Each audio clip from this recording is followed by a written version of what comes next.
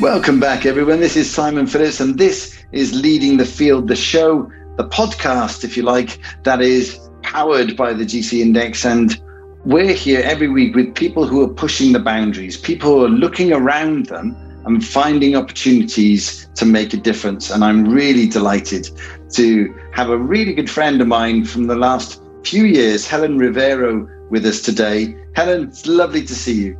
Oh, lovely to see you too, Simon. Super excited about being here too. Excellent. So, Helen, I know all of the magnificent things that you've done over your career, but the people listening, or maybe the people tuning into YouTube and watching this, don't. So tell us a little bit of a potted history of how you got here.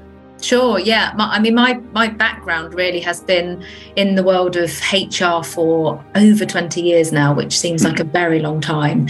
And kind of falling into that career really, not really knowing what I wanted to do when I was sort of leaving school. I think left school and decided to do business studies. It was a broad topic, and maybe I would have enjoyed something there. And basically sort of started as an air hostess actually. So I didn't go into HR straight away. I was actually an air stewardess. So of all things, I knew when I was at school I wanted to travel, and started off, thought, right, okay, well, how am I going to travel? I'm going to be an air hostess. And that lasted about 9 months because I realised that it actually wasn't for me as much as I thought it was about travel. For any of you that start off as an air stewardess, you don't get to see many places. So I kind of came back and thought what I might do. So yeah, fell into the world of HR, working for a friend, and then sort of worked my way through lots of different organisations, small, medium size, family run, big aerospace companies, and really took an interest in the people side because I was really passionate about understanding people and what HR could do to help individuals, and then really transitioned a bit more into learning and development, and that's where I am working now, because my passion is much more around people's potential and transformational HR than it is transactional. So that's a little bit about it. I'm sure you've skipped over whole loads of stuff there just to get us up to date, but when you were working for the was it aeronautical or aerospace, you said? Yeah, so it was Vosper Thornycroft, so an aerospace company down in Bournemouth. So yeah, so I started my second sort of HR role there. And so that was a very different experience because it was huge, thousands of individuals, and HR was a very different sort of beast in that type of environment. So very much sat on the computer looking at sort of harmonisations of contracts and some really exciting stuff. I remember I totally related to your point about not actually seeing places when you were doing the air hostess role. Yeah. I had a role way back when I was working with Anderson Consulting as I was head of HR for Europe across the products division. Yeah. And it sounded incredibly glamorous because I was going to go off and see all the different people who were running the country functions.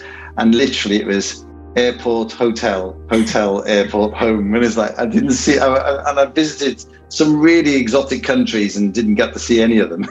Yeah, exactly. And it's very much the case that you're traveling a lot and you're thinking that you're seeing these places. And I guess the more you do it in that kind of role, you end up staying places longer, doing longer haul and, really making a life of it. But for me, short haul was just not the place. It was too restrictive. And I didn't really realise that until a lot later on, as to reflecting back as to why I didn't really enjoy it. Yeah. So it was an interesting one, for sure.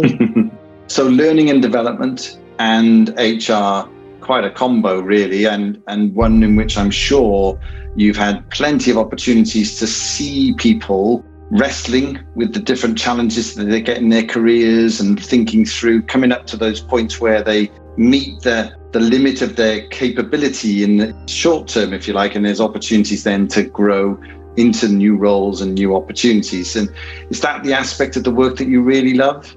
Yeah, absolutely. I think when you work in, an HR role, there's so many different aspects to any role, but especially in HR, you've got very sort of transactional, contractual, legal side of things. And I always, whichever role I was in, and usually it was a HR generalist role, I was always pulled into the sort of the people aspect. What do people need? What are they looking for? How can we sort of get them to reach their potential? And I was naturally drawn to sort of more learning and development, even though some of the roles didn't didn't really account for that. There wasn't an L&D, learning and development department, but naturally I was moving, and moving the role and shifting the role into sort of more around the people, more about the culture, more about the way in which we as an organisation would treat our staff, and that's what really got me thinking, well, actually there's actually learning and development as part of HR. It was another department, not just part of HR. So I thought, well, actually that's where I want to move to, and that's where I ended up and where I am now, really, through a number of years. It wasn't an easy transition in the sense that it takes time, when you transition from one career, although it is still the same thing. Yeah, definitely. So where are you today? So where am I working? I am a learning development for a university down in Bournemouth. So that is really transition. So this was my first sort of role in learning and development. And yeah, I absolutely love it. It's great because I have a real passion for the younger generation, making sure that they understand where they are going and who they are. So I get to sort of work, with students as well as sort of looking after the staff, and the staff are also, working with the students all the time. So there's a really lovely sort of thread from looking after. My role is primarily looking after the academic staff, technical and professional services staff, but actually, a lot of those conversations are a result of, what do the students want? What kind of experience do the students have with, at the university? So it's a fantastic role, one that I really, really enjoy, and it's full immersed in learning and development. So that's really exciting. Brilliant. Yeah. And I know that, we've spoken in the past about how much you just love to sort of be there at a time for young people when they're still trying to work out everything in life. And, that's a big part of what's driven you over the years, which is my clumsy way of transitioning into asking you a little bit about the Young People Index. Do you want to just introduce that initially, and then we'll track back and find out where it all come from? Yeah, absolutely. So the Young People Index is an online assessment that really measures an individual's energy for impact. So what do I mean by that? I mean, it measures a young person's energy when they work in teams or groups on projects, in terms of the types of tasks, the types of work that they really enjoy and where their energy is, or where they maybe have lower energy, which is, very, very important for young people, because it's not something that they are aware of when they're at school and going through that sort of educational, process. So the assessment is online, and it produces an online report that, young people can look at. And, the insight has been fantastically informative for young people to make decisions about their futures. So that's about the tool. And just asking about the tool there, so that point in their lives where young people are learning so much, they're exposing themselves to, an ever-expanding world, new life experiences. Does anything change in the way that they show up in terms of the Young People Index? Yeah, I mean, every individual profile is, very different, which is really interesting for not only the individual, but, their peer groups and their friendship groups. But I think, when they're going through school, it's not something that they ever refer to. What's your energy when you work in teams? It's not a conversation that ever happens, but is starting to happen now through the Young People Index.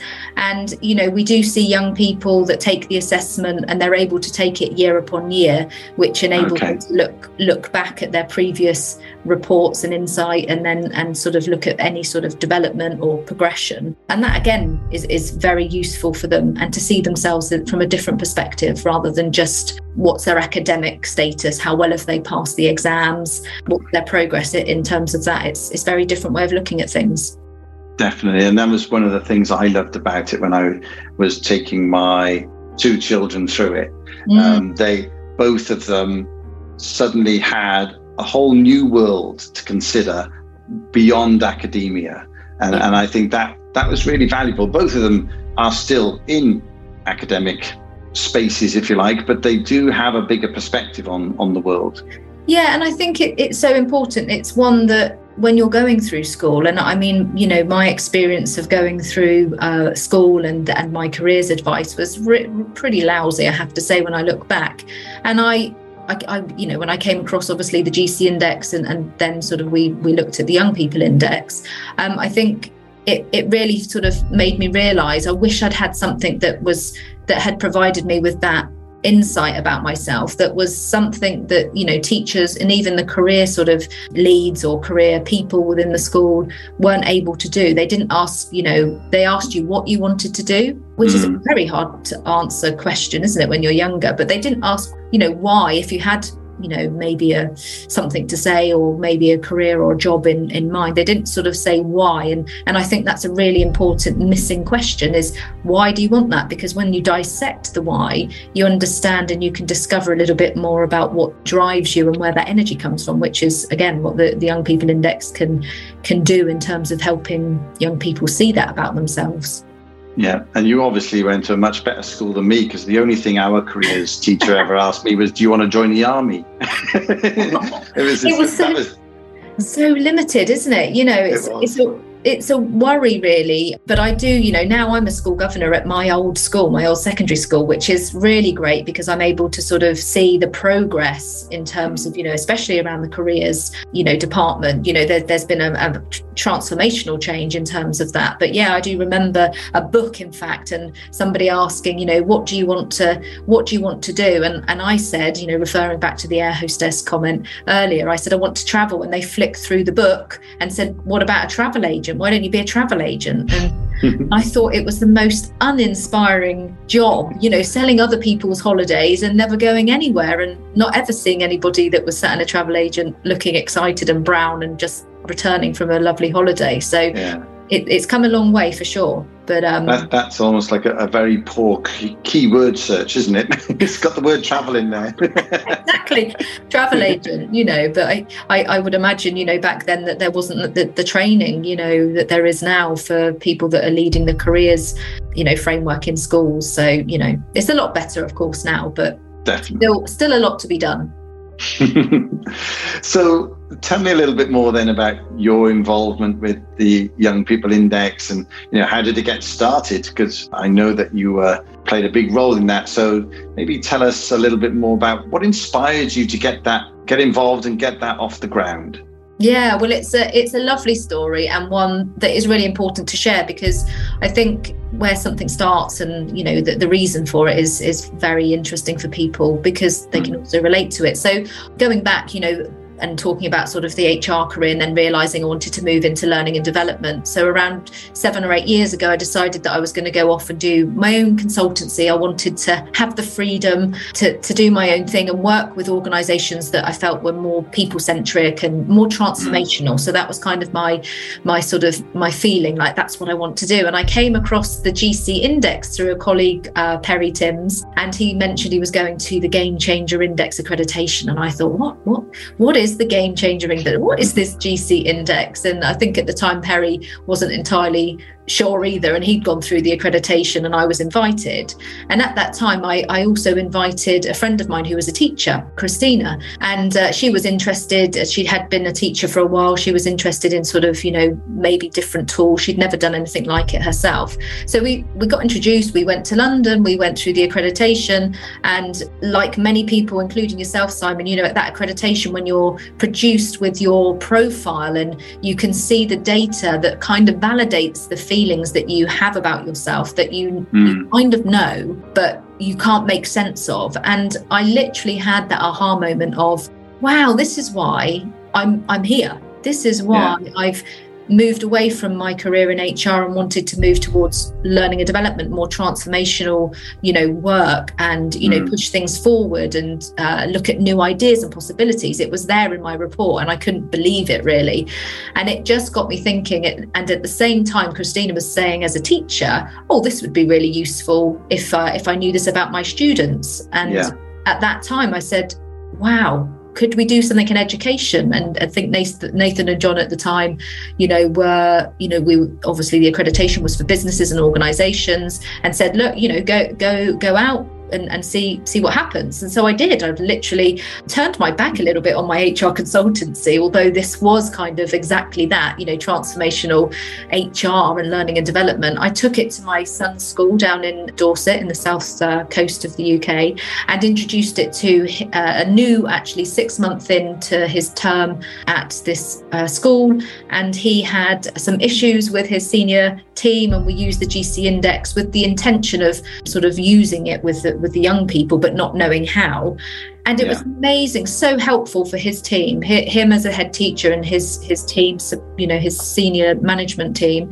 And then we basically started, trialing it with young people as it was, the GC Index. Worked with teachers to sort of change, how we ask the questions, because obviously we had to make it more relevant to young people answering the questions. So we gave examples. And then before we knew it, we had a young person's version of the GC Index that was accessible to young people, but not just accessible in terms of they could do it and understand the questions. When they had their profile reports and they were reading through them, I couldn't believe the young people who were at year 7 at that time. So in the UK, that's around 12 years old, 13. And they were able to understand the terminology in terms of the proclivities, the 5 different types. And I was astonished and absolutely excited, because I thought, this is incredible. We could use this profile, but we could also embed it into frameworks and careers and use it as a way of making sure that those young individuals that may not feel that they're really strong academically, they can look at this profile, the Young People Index, and look at their strength and what they're good at in a very different way, through a very different lens. And so that was kind of how it started. And that was the very first, that was the very beginning, and that was 7 years ago, which seems crazy. 7 years, wow! I didn't realise it's been that long. That's great. Really, really exciting time. So for you, what do you feel has been some of the biggest breakthroughs as the Young People Index has evolved over the last few years? Then where do you see it really working and supporting people? Yeah, it's a really good question. I think, it took quite a while, I think, to get off the ground in terms of testing it. It's really important to make sure that, it's accurate. We could validate it, we could retest it. So in the early days, it was about sort of going out and doing that. But actually, as things sort of evolved, and I had more conversations with schools, because other than going through school myself, my background is not in education. So I was still learning how schools, how students, how teachers teach, how students learn, and how this could be embedded into the framework. And what came of that was actually, how do we embed this insight, the profile insight that the individual students get, into programs where we can make much more sense of it in terms of making it relevant to the business world, the transition from education and into business. So for me, the way in which we did that was to put a program of workshops together and embedded that into the career framework with the help of the Careers and Enterprise Company, looking at the Gatsby benchmarks. We were able to sort of really pinpoint, okay, well, actually, where does the Young People Index help a school achieve the Gatsby benchmarks? And so it became part of an embedded framework, and the profile itself could fit nicely into that. So that for me was the biggest thing. It was how we were able to sort of embed it into something that already existed, but make it better and make it more personalized. And that's ongoing and constantly evolving even now.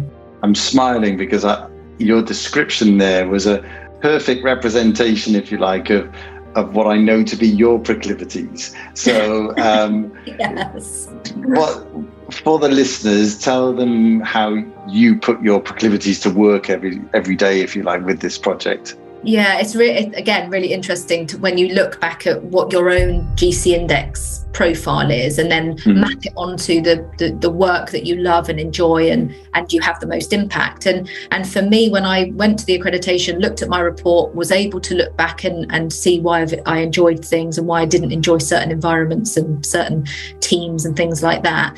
When we relate it back to my work with the Young People Index, I was able to see quite clearly, because I've got a high strategist, so 9 strategy, started. So a 7 game changer. So you can see that my natural inclinations are to always be searching for new ideas, creative ideas, and then sort of mapping them and framing them to make sense so we can deliver them. And that's exactly what happened with the Young People Index. Was I saw a great opportunity through just my experience of going through school, but then seeing, well, actually we could really put this into place in terms of the framework and career guidance frameworks in schools. And that strategist really kicked in, because I was able to almost take all of that detail over a few years, 2 or 3 years, I would say that it took, gleaming as much information as I could, and then to put these programs together. And it worked beautifully in many ways, that I could, take something that already existed and see other possibilities with it. So it worked in harmony, getting that off the ground for sure. Yeah. For absolute sure. And it's making such a big impact. As I said, I mean, I've seen it in action with some of the young people I've taken through it, and I know from the stories that are coming through of the different schools that are picking this up. What's the future for the Young People Index from your perspective? Yeah, I think from my perspective, of course, I'm going to say endless possibilities, which of course is in line with how I think and what I believe the Young People Index will become. That it has got, so, the Young People Index is providing data to schools, data to students, data to parents, which is ultimately helping young people make better informed choices about their futures, because it provides them with insight about themselves and raises their self-awareness and their confidence. And that in itself is transformational for individuals, for teachers, for schools. I feel that where it will end up is that schools, and we're starting to see this already, is that schools will become partners. They will embed it as part of their frameworks, as part of their career frameworks, and that every young person will have the opportunity at the right time, at the right age, which I believe is probably when they're taking their GCSEs in the UK, or, at a time, if they're overseas, it's probably around 14, 15, where they're making choices about the future. And then they're able to take it every year and see that sort of development piece until they leave school. And we're preparing them through that series of workshops that they feel very confident about articulating who they are, where their strengths are, and where they can have the biggest impact. So I think whole schools embedding it is where it will be. That's magic. That's the plan. And what about Helen Rivera? What's next for you? Have you got your eye on some more new projects and more exciting innovations? What is it for you? No, and what's really interesting is obviously getting the Young People Index off the ground in those initial few years was super exciting, and just sort of endless obsession really with getting it to where it is. And I think now things have settled in a way, because what I get involved with now is much more of the accreditation process, so taking other people that are equally as passionate about helping the younger generation, and I take them through the process of getting them trained to use the Young People Index in schools, or as part of their business consultancy, or part of charities. There's a multitude of people coming through, and actually what I realize is that I'm able to discuss new ideas and possibilities with them, which really kind of taps into not having to put a lid on sort of my creativity and endless of opportunities. I'm able to do it with them through a collaboration.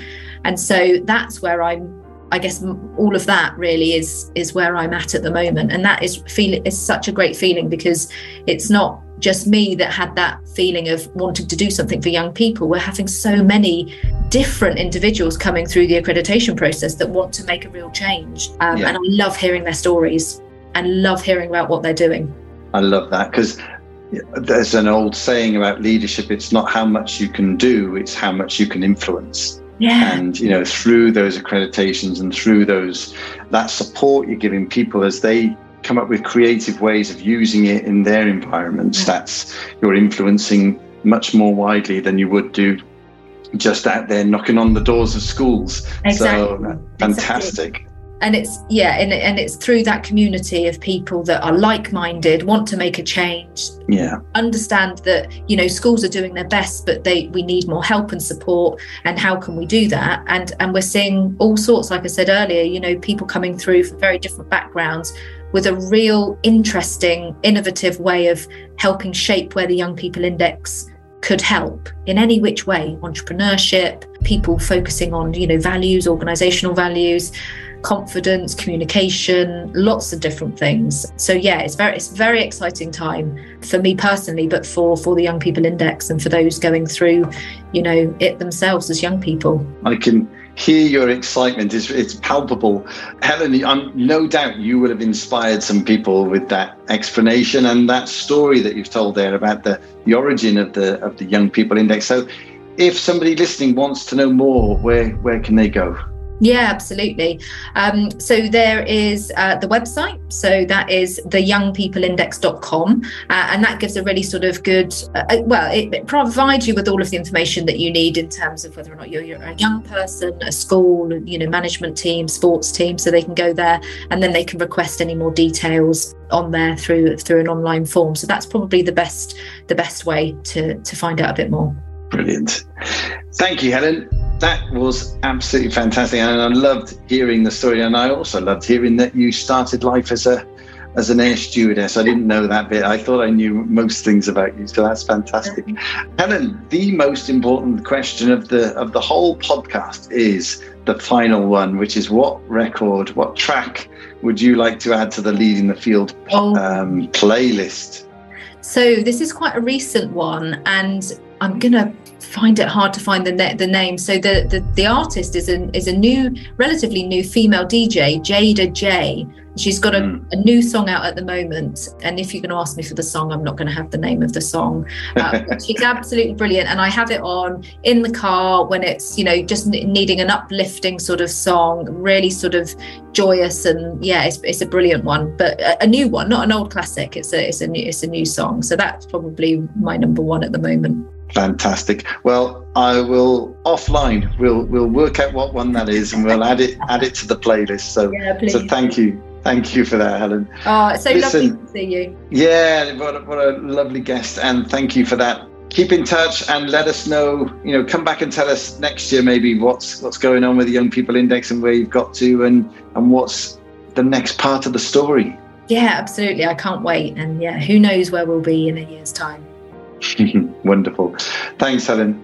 Bye. That was Helen Rivero, my absolutely wonderful guest here on Leading the Field. We'll be back next time with another insight from someone who also is out there making a difference in that space of leading in their own field, in their own area. So thanks for listening. Leave some comments, share this podcast out with as many people as possible so we can get the message out there of just how important Young People Index is and how much of an impact it's making. And I'll see you again next week. Take care.